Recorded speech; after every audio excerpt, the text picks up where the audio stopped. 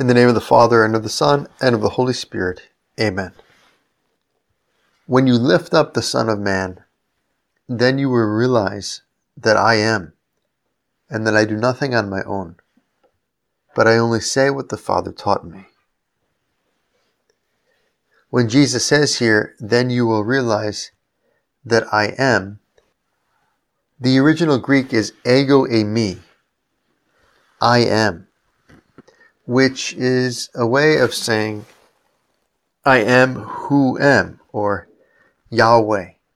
Jesus here is applying the divine name of God revealed in Exodus to Moses to himself. He's basically saying that he is divine. This is one of the few very explicit places in the gospel where Jesus personally claims his divinity. When you lift up the Son of Man, then you will realize that I am, ego eimi, Yahweh. This, of course, is very paradoxical. Jesus is speaking about being lifted up on the cross. Jesus is speaking about being lifted up in torture and in death, in weakness on the cross. And paradoxically, he says, when that happens, when I'm lifted up on the cross, then you will realize that I am God, that I am divine. Which is a tremendous mystery, that in our Lord's weakest human moment, in the moment where he seems most powerless, most a victim, most vulnerable, he is also going to be in his most divine moment, revealing to us the divine nature. And how is that? How is that?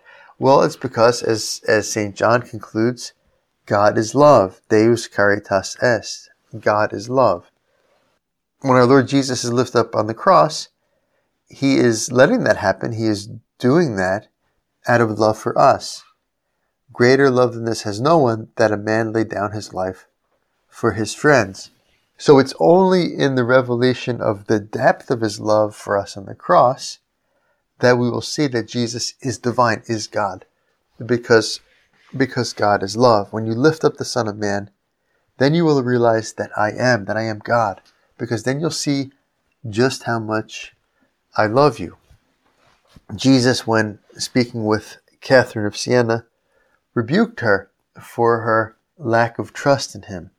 And his rebuke was basically that he had earned her trust precisely by dying on the cross for her.